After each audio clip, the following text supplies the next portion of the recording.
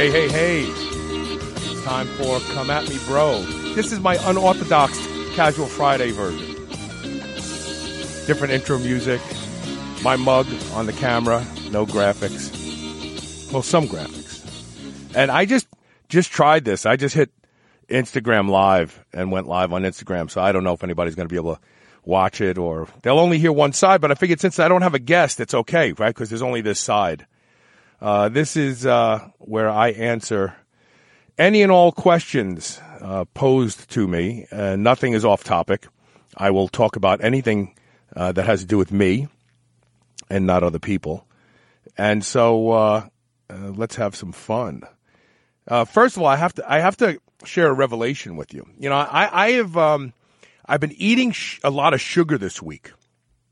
So Kroger's has a sale on the Kind bars, and the one that I like is the black cherry cashew Kind bar, and they're like 10 for a dollar each, or 10 for $10.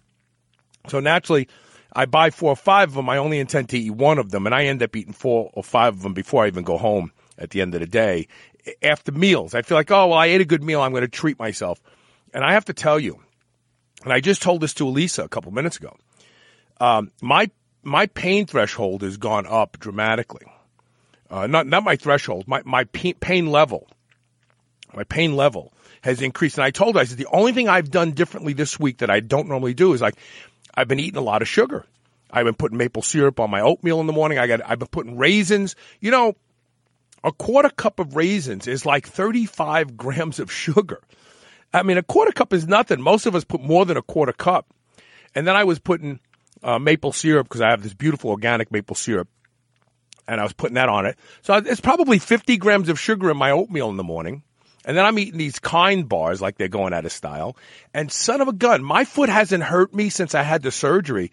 And today it's sore. It has a sore feeling to it. And I'm convinced it's from the added sugar in my diet this week. There's no doubt in my mind about it. And I thought I would just share that with people out there, because if you are someone who suffers from chronic pain, getting sugar out of your diet will only make you feel better. Only. Okay. The first question, and look at this, I even have my agenda built. The first question comes from Kirkland Morletti. He says, in lengthy, he says, I've got a question for you. For Come At Me, Bro, do you have any good practical sources of tocotrienols, for the tocotrienol form of vitamin A, besides Rice Bran? I've been looking into it for health of cell membrane, and I have a hunch that it may mitigate oxidation of carotenoids. And in fact, I think it does, because don't they add vitamin E to preserve as a preservative for some carotenoid supplements? I could be wrong about that. I may be confusing vitamin C, but I think that's the case. But anyway, the best source of concentrated all 8 forms of vitamin E, all 4 tocopherols and all 4 tocotrienols, is palm fruit and palm fruit oil. And you can get palm fruit oil. And I think sometimes they just call it palm oil. You may want to check that. But you can get the best vitamin E profile and concentrations are found in palm fruit. And so you can actually get from Vitacost, a very inexpensive whole form of vitamin E, all 4 tocotrienols, all 4 tocopherols, and it's basically palm fruit in little capsules, or palm fruit oil in little capsules. That's the best that I know of.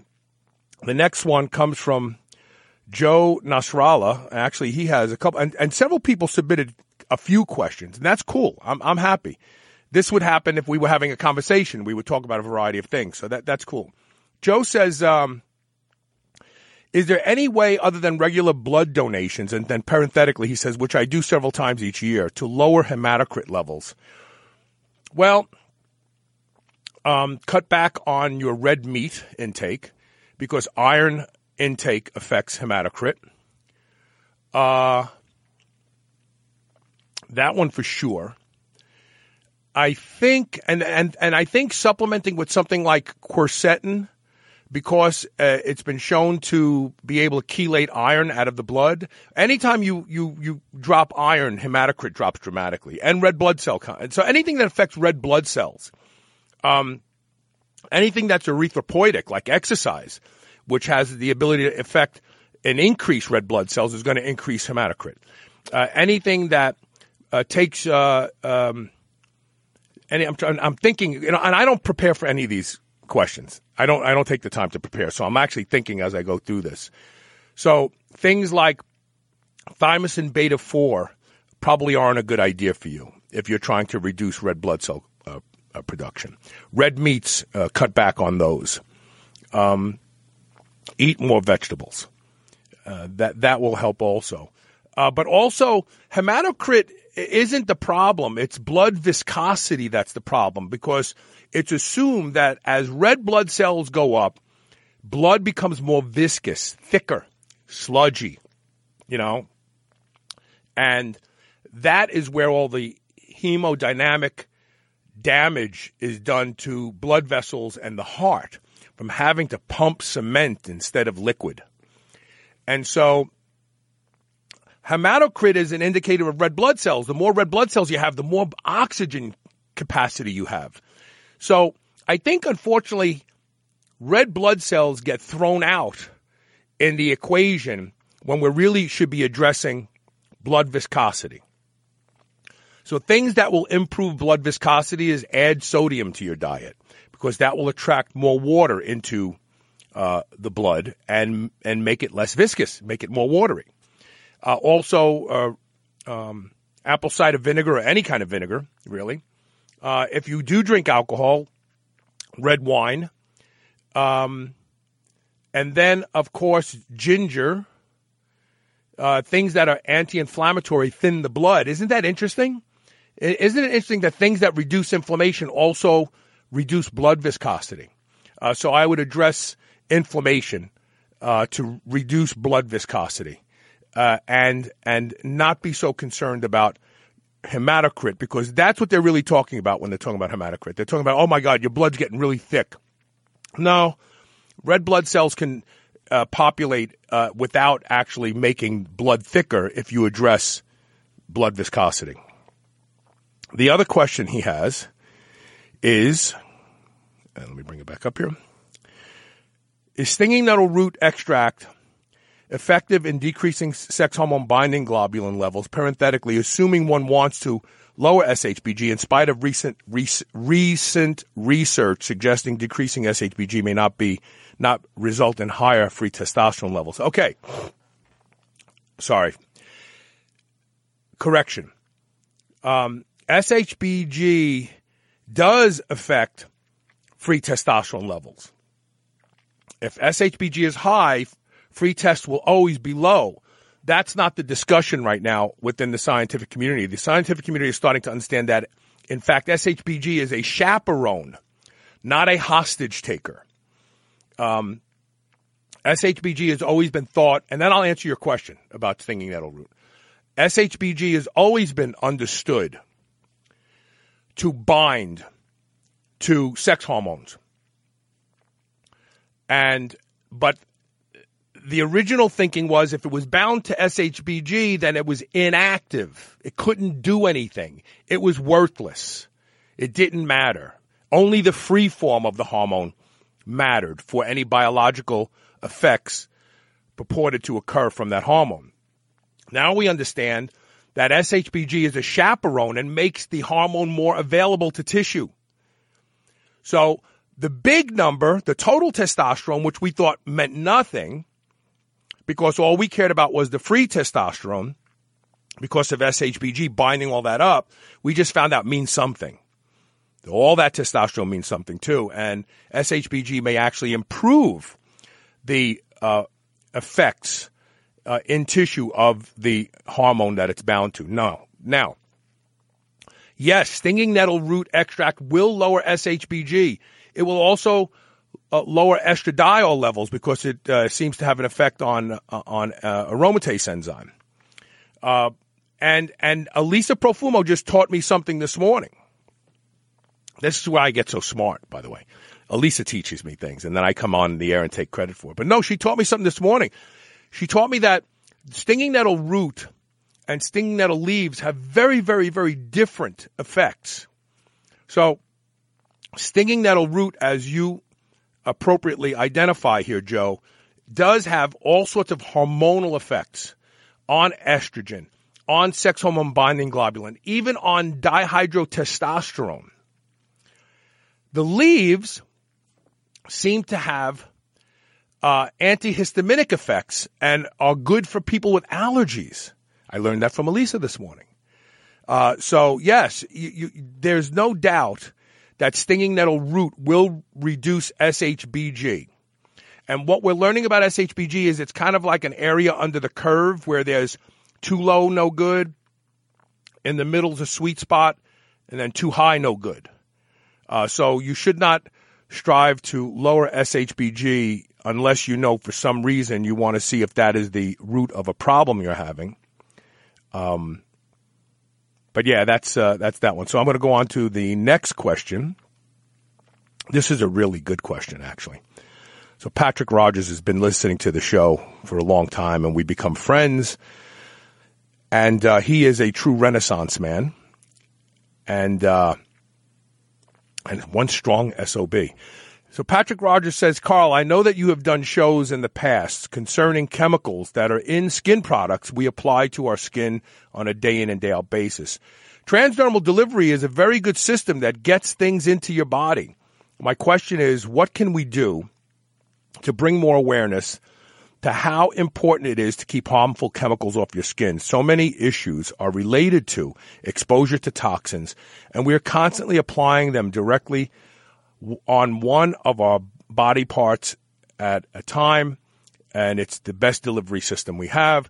And he's absolutely right. And the only way to, so here's the problem as I see it. Women are not going to give up makeup. They're not going to give up cosmetics. They're not going to, and they shouldn't, because some things are really good that are made by responsible companies who understand that chemicals shouldn't be in their blends. But the problem is that no one wants to talk about it. And right therein lies the question. My question is, what can we do to bring more awareness to this? Is how we do it. We have to talk about it. I think we did a Casual Friday episode where Elisa Profumo dedicated the entire show to these topics. And she said, on average, and it was some ridiculous number, and I know I'm not going to quote it right, but it was something like, women put 380 different chemicals on their face every single morning.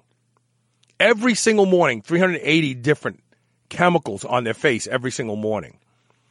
And guess what? Your brain is right there.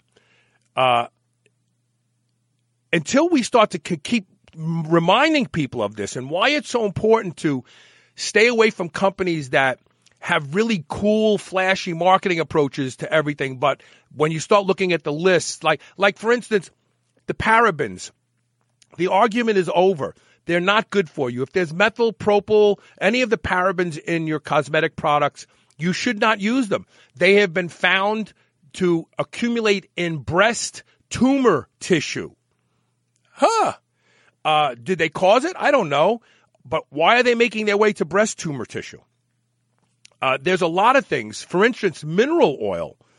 Mineral oil is produced in the refining process of separating gasoline from crude oil. Now, think about that. And then you put it on your body, petrolatum, petroleum jelly. That's a sludge byproduct from the refining process of crude oil. That can hardly be good for you to rub on your skin. I'm sorry. I mean, I see them trying to get that crap off of birds and animals' bodies that get caught in oil slicks on the ocean, and then they sell it to us. We just go, oh yeah, but it's clear. It's got to be okay. I'll put it on. There are so many chemicals out there that are truly harmful. And you're right. Transdermal delivery is successful at delivering anywhere from 10 to 50% of whatever is in it into the skin through the stratum corneum, into the blood vessels, into the small vascular architecture in the skin, and then eventually into the blood system where it's traveling to your brain, your heart, your kidneys, and everything else. So the only thing we can do is to mention it until it becomes an inconvenience where people go, I guess I have to start paying attention to what I shop for and what I put on my body, because that's the only way. Women and men have to push back at the companies. So the way you do that is you vote with your dollars. If someone has parabens and everybody gets the message that parabens are bad, then the Kroger shelf of all paraben-containing products gets backed up. They send the product back to the manufacturer because Kroger doesn't eat anything. They don't lose money on anything. The manufacturer goes, wow, we're getting all this product back. Wonder why. They put ears to the ground. They find that, women aren't using parabens anymore. Okay, we'll get the parabens out. New product comes out. So this is how we change things. We don't legislate this. You don't go to Congress and waste years trying to get them to take action that's actually going to be beneficial to people. You vote with your dollars. You stop buying products. And if you want to, you take the time to tell people why you stop buying their product. You call them up and say, hey, I just want to let you know, I'm not buying your makeup remover anymore because I just found out it's got this, and that in it. Just want to let you know. That's it. And when they get enough of those calls, they go, we're going to not be able to sell product pretty soon unless we take that out. So that's how you change the products that are available for skincare and take into account their ability to preserve health as opposed to damage health. Let's see here. We have a live question on Facebook here I'm going to try to get to. Just bear with me 1 second. Okay, so Jason Lalou wanted me to know that he's watching today while he's stuck in traffic. Keep your eyes on the road, Jason. And John Peaks is in Yuma, Arizona. Listening to the show, or watching the show, I guess. He's watching it on his way to California. So Darcy Clark says, what's your take on DMSO? This is a very good question. I like DMSO. My first experience with DMSO was when I dropped out of high school. I went to work on the racetrack, and we used to use it with horses. We used to make what we call paints. They were usually like betadine, Absorbine Junior, and you would add DMSO to it because DMSO would literally make it penetrate. And we knew it was penetrating because we would taste it in our mouths when we used it on the horses, so we knew they could taste it, and we knew it was getting into the skin. And so that was my first experience with DMSO. The thing that DMSO amazed me about was when I worked at Aqueduct in Belmont Park, our barns were basically outdoors, right? They had walls, but they had these huge doors that opened up, and basically wind and cold blew into what we called the shed row. And we had tack boxes, and we had I was a groom, and I had a box filled with my remedies that I would have to put on a horse for an injury. The DMSO used to freeze as soon as it started to get cold out. I thought that was amazing. It would be like 60 degrees out, and it would be all crystals in there. It was amazing. And when you would open it, it would crackle, and you could smell that oniony smell, that oniony, garlicky smell. That was how I was introduced to DMSO. I was never afraid of it. Fast forward to my transdermal journey, and so many of those of you don't know this about me, but I was very active on the bodybuilding forums back in the day because I was the guy to go to if you wanted to blend a drug into a transdermal delivery system. I had written several papers that are still out there today that show people how to home brew with lecithin-based organogels to produce anabolic creams, if you will, because they didn't want to stick needles in their asses, so they wanted to do it this way instead. And so as a result of that, I came back around to DMSO early on. DMSO comes down to the same thing as fish oil. It's all about the purity. That's what it is. The DMSO that you're going to buy at a tack shop, where horse owners buy DMSO for their horses and stuff like that, it's not a good quality DMSO, and that's because nobody cares about horses. Now, if you really want a high quality DMSO, you have to get one from a company called Gaylord Chemicals. And Gaylord Chemicals makes the only FDA-approved dimethyl sulfoxide made and approved to be used for, you ready for this, cancer drug delivery. Oh, so doctors use this stuff. And so, yeah, the medical industry uses DMSO. But they don't just use any DMSO. They use this particular DMSO from Gaylord Chemical. And this DMSO at very high doses, you don't taste it or smell it because they're successful at removing the sulfano something, which gives DMSO that garlicky onion skin odor and taste. And obviously their purity is unparalleled, and that's why they're approved by the Food and Drug Administration to sell their DMSO to scientists, compounding pharmacists, and so on, that then use it in their cancer drug delivery systems. So that's my take on DMSO. I think it's great. Pure is not good.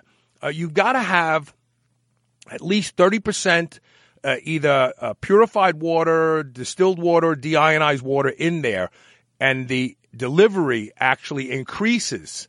If you use pure DMSO, you will not get as good delivery as if you use the one that is slightly diluted. Okay. Here's a question from, this is another one on Facebook from David, Florida. Congratulations. I think David, oh, no, I'm thinking of somebody else. I'm sorry. All right. Have you made any changes to your vitamin mineral supplementation subsequent to the show with Morley Robbins? I'm throwing out all my ascorbic acid as soon as the lipospheric order comes in. I have not, to be honest with you. So I love Morley. I think Morley's great. But Morley is just like so many other people I know who, this is it. This is the only thing. This is why all disease exists. And as soon as somebody says that, I don't believe them as much. Now, Morley is brilliant, highly intelligent. I value his opinion, but I do not value his opinion over my own. And that's a critical distinction. If you're not the captain of your ship, then you're going to die for somebody else's reasons and not yours. But I think Morley gets it about iron. I think that the show that we did about iron and iron overload will ultimately help a lot of people.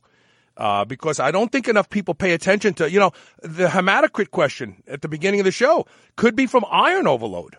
And you could be donating blood from now till the cows come home. Until you get your iron levels down, that may end up persisting for a very long time. Now, do I think iron is one of those things at the root of disease? Not necessarily. Do I think iron is possibly at the root of the symptoms that we consider those of aging, stiffness, degradation in the nervous system, bioaccumulation of metabolic debris that just slows us down? Yeah, I think iron is one of those things.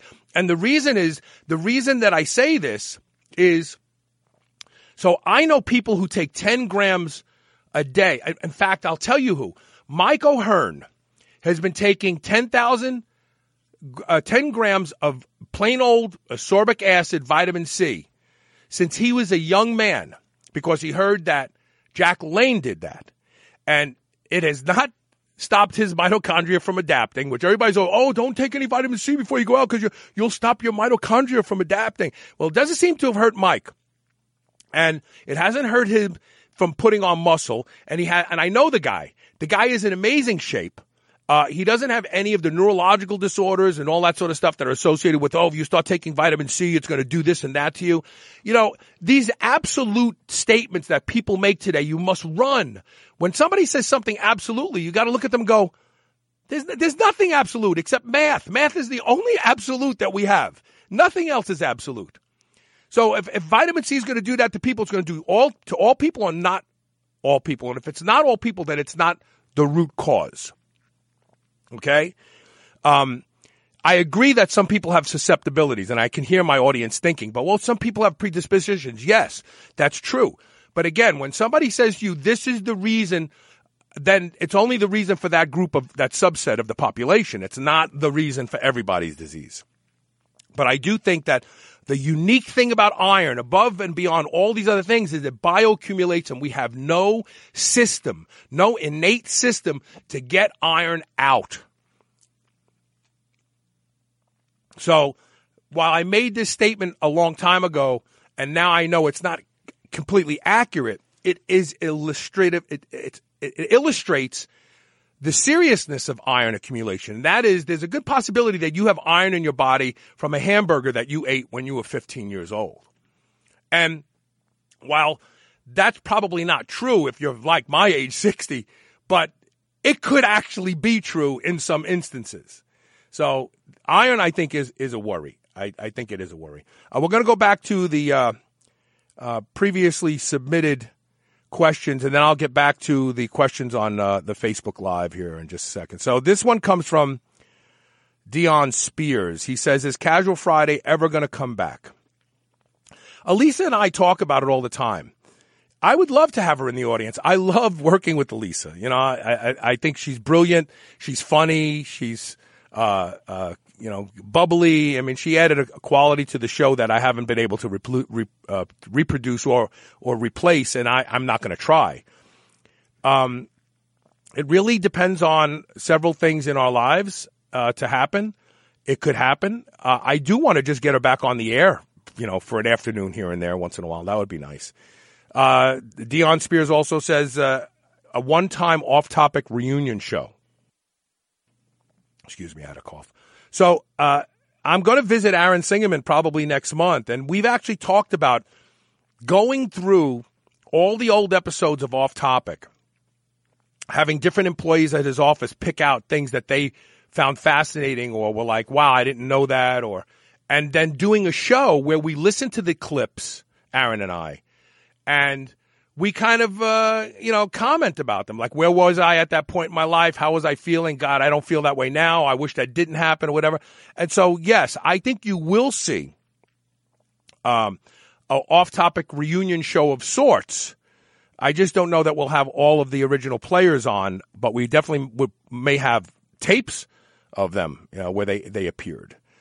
Dion Spears asks this question, and this is a really good question. Give me a second here. I've been there too. I'm starting a new relationship after a really long and bitter divorce. It's been almost a year, but I'm still worried about opening up and feeling vulnerable again. How did you get it was the right time? How did you get it was the right time and you had the right person to start a new relationship with? So this is just me. And I can't speak for anybody else. But since off topic, that I was at a point in my life where I said I would never, ever be in a long-term relationship again. I thought women were evil. I thought, and this is what happens. And women feel the same way about guys when they go through divorce. I'll never be with a guy. Guys are idiots. And so I get it. And it's not like this is just me having those feelings. But what happened for me was when I met Elisa, I was not prepared to meet her, and she kind of took me off guard. And I know what you're talking about, because remember when I was doing Off Topic, I started threatening that I was going to do open season on men, where I was going to become the male version of Joy Behar. I was going to hate all women equally, all of them. I also thought that Charlie Sheen had it right. You pay women to leave. I thought, well, this is going to be an easy way to go. But then I fell in love.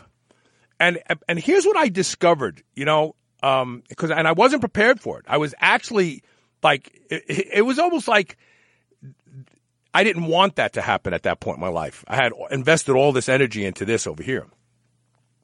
But I kind of feel, and I tell my children this same thing, Dion, okay? I tell my kids these same words, that love rewards the person doing the loving, right? And so if you meet a girl or a guy, if you're a girl listens to the show, and you feel attracted to them and you want to love them, but you're afraid to, what are you afraid of? They're not taking anything from you. In fact, them being the object of your love is going to reward you. It's going to make you feel better. If someone tells you, I love you, it's nice. You hear it, you go, oh, that's so sweet. But you don't really feel anything. Your heart rate doesn't pick up. You don't get hair standing up on the back of your neck. Your nipples don't get hard. I mean, none of that stuff happens, right? But when you think about somebody that you love, that you really love, the hair standing up on the back of my neck right now because I'm thinking of Lisa. My nipples got a little hard. No, but I'm being sincere. It's like when you are the one doing the loving, it benefits you. It fixes you. It heals you. It makes you better. It makes you more motivated. It makes you more driven. It makes you more excited about life. And if it doesn't work out with that person, no harm, no foul. You still experience that whole period of reward. There's a country western song that one of the lyrics is, I texted this to my daughter Sydney when she was going through a hard time at once with her boyfriend. I said, you got to love like there's no such thing as a broken heart. Like you just can't be afraid. You can't worry about that. You can't worry if somebody is real or not. And if you love somebody with all your heart and it turned out that they didn't deserve your love, that's on them. That's not on you. You just move on. And here's one other thing. And I'm going to be 61 this year. But I have loved deeper and deeper with every relationship I've been to. Because it's kind of like, oh, that didn't kill me. You know, like the first time you break up with I moved cross country when I broke up with my first girlfriend. I mean, I lost it. My compass, I threw it away. I started drinking heavy. I mean, I just went off on the deep end, moved to Las Vegas. But you live. You're like, oh, I'm still alive. This worked out. Okay, I'm with somebody else now that actually I like. So with each of those breakups, you realize, wow, I can get really deep into love and I can still survive and live. So the next person benefits from that because you love them deeper than you love the past person. So I wouldn't worry about it. Don't overthink it, brother. If you find somebody that you think the world about and they make the hair on your neck stand up and your nipples get hard when you think about them, go love them. If they turn out not wanting that love, no harm. Just move on because the next one's going to be even better. Get excited. When somebody breaks up with you, you should go, oh, shit, I can't believe what's going to happen next now. I mean, if that was that good, there's something even better coming? Nah, don't worry about it. Best joint supplements. I got to give props to Sean Madeir over at GLC Direct. He has the best. It's called Actistatin. And there's nothing like it. It's got like 6 patents on it. Everything else isn't even a close second. But anyway, I would go there. And then the next question that Dion had was, sorry, I'm working several computers. Being that you started weight training after 40 years old, how much muscle did you put on in the first years? I'd be lying if I told you. I wasn't keeping track. I was pounding down protein. I was reading muscle magazines. I was trying everything. But what I can tell you, because I still had a lot of fat on me back then. What I can tell you is I got strong as MF, man. I got strong. I was squatting 455 like in a year and a half after first starting the training. I just had strength. I am blessed. You know, I come from a long line of Italian brick masons. We're kind of like part mule, part human. My father was so strong. In fact, we lived in a 4-story apartment building on Warworth Street in Bed-Stuy, Brooklyn, and he strapped a refrigerator to his back and went up 4 flights of stairs to bring it to my cousin Geraldine's apartment. Walked it up. Now, don't get me wrong. Refrigerators aren't that heavy if they're empty. Don't get me wrong. But I mean, it wasn't like a consideration. You know, he didn't get a dolly and he walked it up. And so I come from really strong people. I never realized it because I never experimented with strength until I got sick. And then I realized that, wow, I have a gift. I need to work with this. So I don't know how much muscle I put on, but I put on mad strength. And I'm talking about before I even started using any kind of performance-enhancing drugs. I was absolutely watching the score on my strength. I can't tell you how much muscle I put on. I'd be lying to you. I really would. This is a really deep question. What is ultimately what I want SHR to evolve into when it's all said and done? I don't know. I don't really think that far in advance. I don't think about the show that way. I get emails from people all the time telling me that the show's changing their lives. I got one from a 24-year-old girl that I'm actually turning into a blog because I'm finding more and more young people listening to my show, which to me surprises me because when I was that age, I didn't want to listen to anybody like me. Yeah, I wanted to go out and party and have fun. But apparently there's some very mature, very well-grounded 24-year-olds out there, and they listen to the show, and I love it. What do I want? I'd love for the show to continue on. I really hope that 50 years after I'm dead, people are digging up my old episodes and going, holy shit, this guy talked about this back then. Because the funny thing when I talk to advertisers, I say, how do you convey to them that we talked about the keto diet in 2006 with Dr. Di Pasquale on this show? We talked about paleo in 2006. I had Dr. Lauren Cordain on the show when he had just published his book.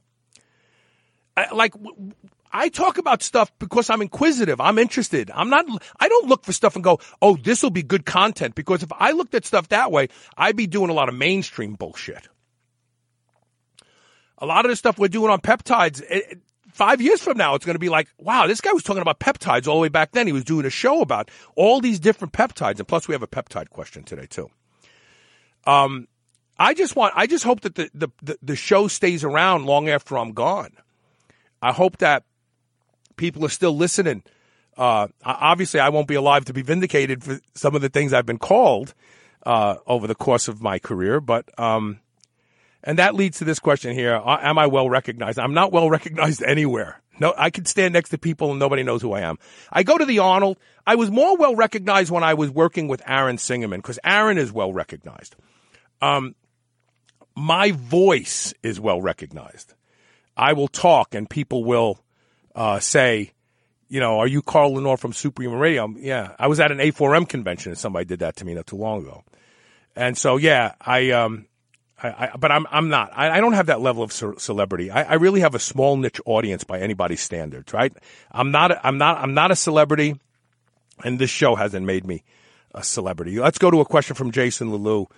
He said, antibiotics and gut flora. Antibiotics can wipe out your gut flora. Not all of them. At one point, you had discussed doing that on purpose to repopulate the gut. It was a supposition of mine. I wondered if you could. I didn't do it.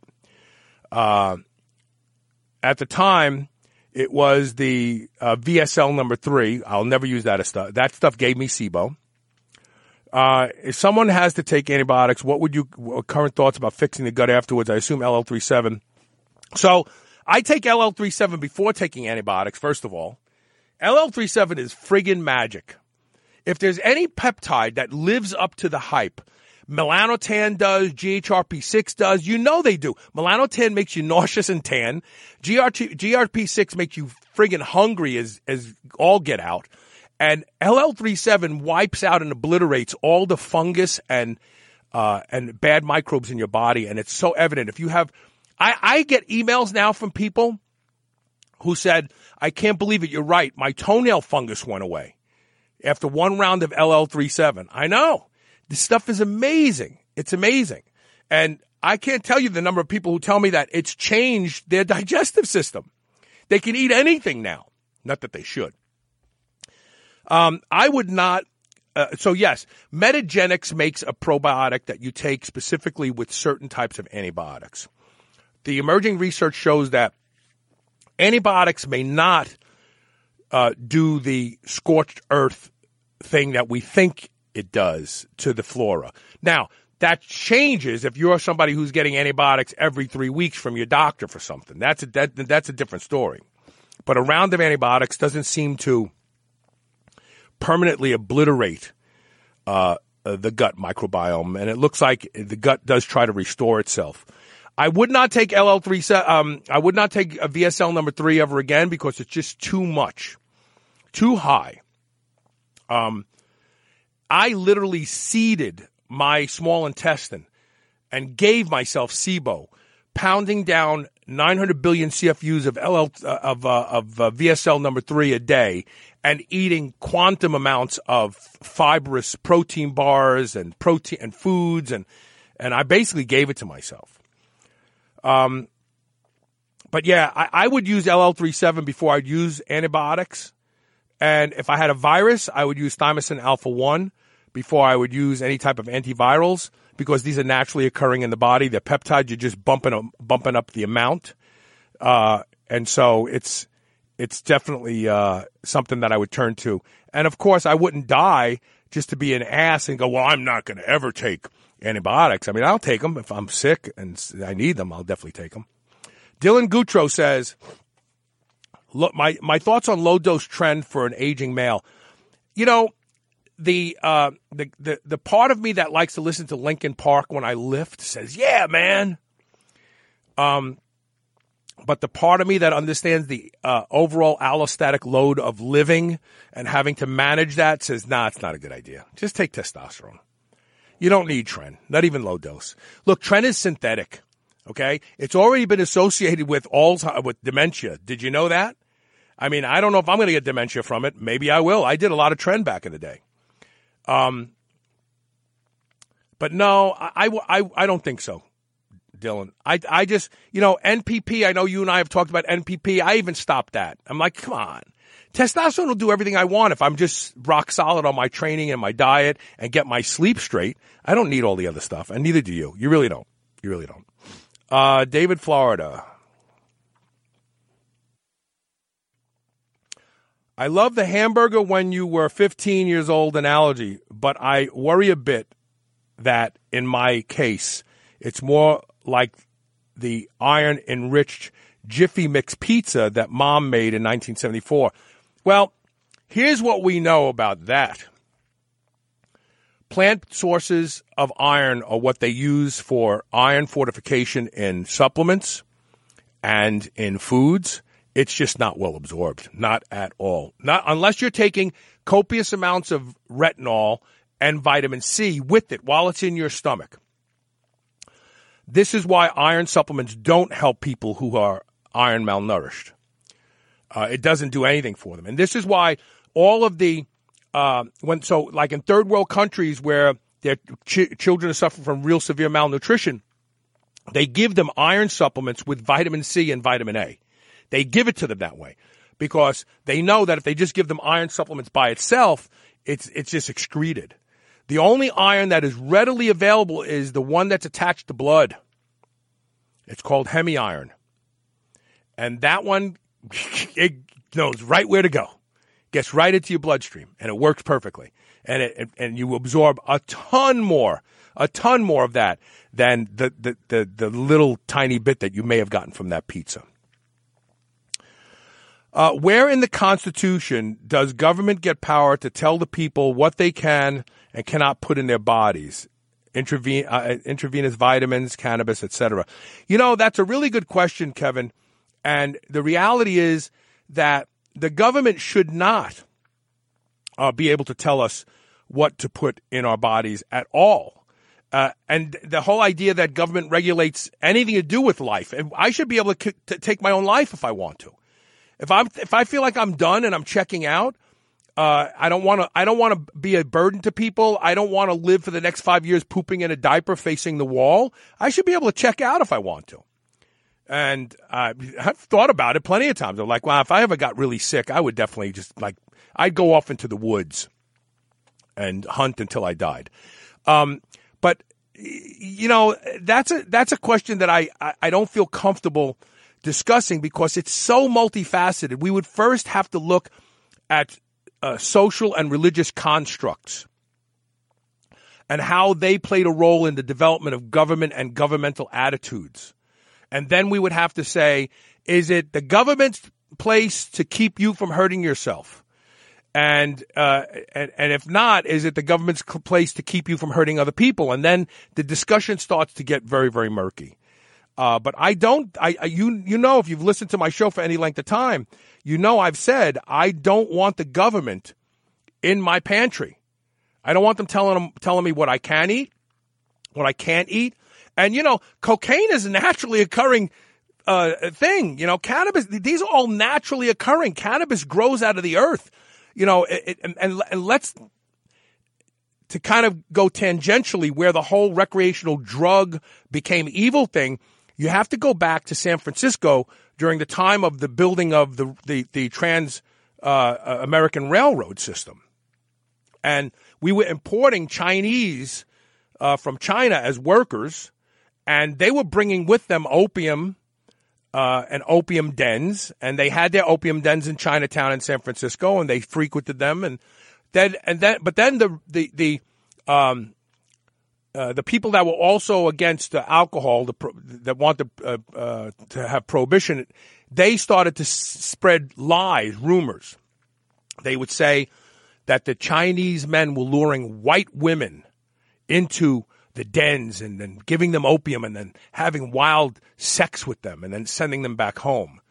And that is when recreational drugs became targeted. And it really became targeted because they were trying to eradicate some of these social structures within the Chinese community in San Francisco. That's where it all started. That's it. California. Okay? And so, you know, to understand why we can't take drugs, you have to go back then. Because before that, my mother used to use something called paregoric on my teeth. And she had this bottle, like from when she was young. And it had opium in it. They used to put it on the teething babies' gums to get them to stop crying. Women used to be able to take a product that they would be able to go and buy at their pharmacy called laudanum, which was basically an opium drink, because women weren't supposed to drink alcohol in public, so they would dose with this stuff. They'd keep a little bottle of it in their purse, and they'd just take a little bit, and they'd be cruising and having a good time, because it was thought that it wasn't nice for civilized women to drink in public. So they had that. So we've had recreational drugs forever, but you could thank California and really the racism that started there against the Chinese people for spreading those horrible rumors and saying that the Chinese guys were sedating women and raping them, that started the whole recreational drugs equals a bad thing movement. That's all I got on that. How do I get LL37? So there's a couple ways you can get it. If you have a doctor who is already prescribing peptides, they can order LL37 from Tailor Made Pharmacy in Nicholasville, Kentucky. If you have a doctor and he's not prescribing peptides, tell him to go to the International Peptide Society website, which is peptidesociety.org, and sign up to be trained. And then he can write you a prescription and you can get it filled there. Or you can go, if you're willing to use a research provider, and it says right on the bottom, not for human use, but you handle that however you want. And you could go to a company like peptidesciences.com and get LL37 there. Let's see. So we have, it looks like one more question, and then I'll go through the list. So this one comes from Wes Scott. He says, what's the better peptide for ADHD or hip injury? I mean, these are two vastly different conditions, and I guess that's why he's asking, because, you know, these are very, very different. So for ADHD, I would probably use something like C-Max, which is a nootropic injectable or intranasal peptide, which has it has a dopamine balancing effect and actually makes people feel more calm and focused. I would use definitely LL37 for at least 1 or 2, maybe even 3 6-week rounds at 100 micrograms a day, because we know that children with ADHD have problems in their guts. A recent study has tied certain microbes in the gut to ADHD, and it makes perfect sense. These brain problems that we're having today are originating from the gut, because the gut is loaded with these really horrible microbes, and they eat the food that you eat. Excuse me a second. They eat the food you eat, and they poop out chemicals, and those chemicals either improve the quality of life or they harm the quality of life, the latter being poisons. And some of those poisons are neurochemicals. They go to the brain. They befuddle the brain. They poke areas of the brain when they shouldn't be poked, and these kids don't know what the hell they're doing, and they can't focus, and they're jumping off the walls. So LL37, absolutely I would use for ADHD, and I'll bet you anything that you could get these kids off of Ritalin, which is a horrible drug. Oh, my God. It's just a terrible drug. Hip injury, different story. All the growth hormone secretagogues, ipamorelin, modified growth factor 1 through 29, GHRP6, CJC 1295, absolutely. Also, I would look for BPC 157 because these have been shown to heal soft tissue and bone. So you have growth factors, you have BPC 157, and then possibly it depends on if there's some sort of muscle issues with the hip, but I would also look to something like IGF-1 long R3 and small doses of that in the general vicinity of the injury. I need to buy a pallet of LL37, Darcy Clark says. Yes, a pallet. I'm waiting for some right now. I ran out. It's great stuff. It's great stuff. Look at this. This is actually a commercial-free show. It wasn't supposed to be. I was supposed to run some commercials. Here, what is your take on oral BPC 157?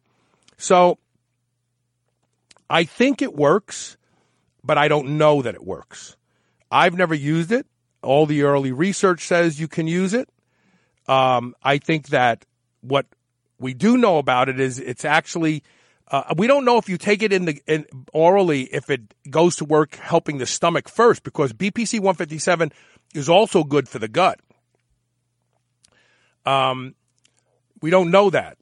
So I think there needs to be more research, but the early research said that it was a peptide that was friendly to the gut, and so as a result of that, you could take it orally and it wouldn't be degraded.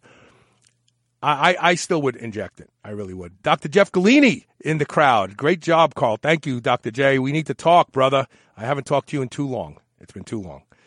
Let's see. I don't think we have any other questions. That's it. Let me make sure. Let me just go through this list here and make sure I didn't miss anybody, because I'll feel bad if I did. We got that question. We got that question. Got that. Bring back Flow Gel. Yes, see, so Scott Richardson knows who I am from the boards. If he put that up there. Yes, bring back Flow Gel. I still use Flow Gel from time to time when I'm doing experiments with stuff. In fact, I sent a bottle of Flow Gel Ultra to Dr. J so he could reverse engineer it. I'm waiting for him to come out with his new transdermal vehicle. So hopefully that'll be in not too far away. But anyway, yes, so Scott Richardson is talking about Flow Gel Ultra, which was my go-to transdermal vehicle that I used to use when I wanted to compound stuff, let's say. And it's a fantastic product. It's very expensive. I knew the formulator. His name was Jim Rogers, and we became very close friends. And I even had him on my show, I think in like 2007. It's probably the most boring interview. It's probably my most boring interview I've ever done because it was so heavy in transdermal science. I should dig it up. What is my favorite protein source? You know what? I got to say egg, Dr. J. I really do. And I'll tell you why. I've had to back off of the red meat while I get my iron under control. And I've been eating eggs twice a day. But I mean a lot. So I'm only eating, I'm doing it the bodybuilding style, like you would have done back in the day. I'm eating, I'm having a cup to a cup and a half of pure liquid egg whites, nothing else in them, no gums, nothing like that. And then 2 whole eggs thrown in there. And I'll do that twice a day. I do that for my first meal in the morning and for my last meal in the evening. And I love eggs. And you know better than I do that eggs are really the king of all protein sources. When you compare protein sources, everything is compared to egg. And I like egg. I like the way it tastes. I really do. And let's see. So this comes from Brandon Murphy. Could Michelle Obama have higher than normal testosterone levels? I know this is supposed to be a tongue-in-cheek kind of a joke thing, but the reality is that Michelle Obama may have had a very mild pituitary adenoma at a young age. So a lot of times people who have pituitary adenomas, they have an active period during their adolescence and during their maturation, and then it stops. The only time we see the pituitary adenoma not stop, it usually results in acromegalia, where giantism, where we have, Andre the Giant, he had a pituitary adenoma that produced way too much growth hormone. And they usually die early, by the way, too. because of the excessive effects of very, very high levels of growth hormone lifelong. But I think it's probably more likely that Michelle Obama either has a pituitary adenoma that has gone back to sleep, or something in her environment caused her to really produce a lot of growth hormone during the maturation phases, because she is a big human being. She's a big human being. I will say that. And, and I'm sure there's other big human beings in her family. I'm sure that she probably, I've never done the research. I really don't care to, but I'll bet that it's not uncommon in her lineage either. So there you go. What other questions are there? Come on. I said I'll answer anything, and people are throwing some really good questions at me I wasn't prepared for. And trying not to be political either. I'm trying to answer these questions straightforward without an agenda. Anyway, it looks like that's it. So I'm going to pull the plug. This has been a fun, come at me, bro. I got to thank Dion Spears. I got to thank Patrick Rogers. I got to thank Wes Scott. I got to thank Kirkland Morletti. Who am I missing? And Joe Nasrallah for sending questions in. So Monday I'll post on Facebook the next upcoming, which will be in 2 weeks from today. And then people can start putting their questions. It's a lot easier if everybody just posts their questions there, because it's so much easier for me to go. I have people who text me questions, PM me questions, put them on Facebook, send them an email to onair@superhumanradio.net. And it's hard enough. If I missed your question, that's why. Everything is not in the same place. Okay, wait, we have more here. Allergy season upon us. Would LL37 help with that or anything else? I don't think so. I don't think LL37 is going to help with allergies, because allergies is something completely different, right? Allergies is an immune system that for some reason has decided that what you're allergic to is harmful, and so it overreacts. Things that would help you with allergies, however, you can thank Elisa Profumo for this bit of information. That is stinging nettle leaves, a supplement with stinging nettle leaves, also quercetin. Quercetin, also MSM. If you take those three things in clinical doses, so quercetin you're going to need about 200 milligrams twice a day. I want to say stinging nettle leaves, you'll probably need about a half a gram of standardized, highly standardized raw materials. Probably about half a gram 2 or 3 times a day. And methylsulfomethane, or MSM, you'll want to take about 2 grams twice a day. I predict if you did that, you would not see the allergies that you normally see, and you won't have to take anything that makes you feel weird, like some of these antihistamines that they promote. How do I feel about Mucuna perennis? I've never noticed any increases in dopamine, or any signs of increases in dopamine. And I've used it several times over the years. I don't feel anything about it. I think some people respond to it and some people don't. I mean, it's just that straight out. Look, my sister, when she had Parkinson's disease, she took it for a while and she seemed to think that it was doing something for her. I don't know that it was, but she thought it was. So I think Mucuna may have some value. It's just not something I've ever been excited about. And that's it. Oh, by the way, if you don't put on blue blocking sunglasses before you go to sleep at night, you're missing out on one of the greatest night's sleep ever. And right now, if you go to superhumanradio.net and click the Blue Blocks banner ad, you can save 20% off a pair of Blue Block sunglasses.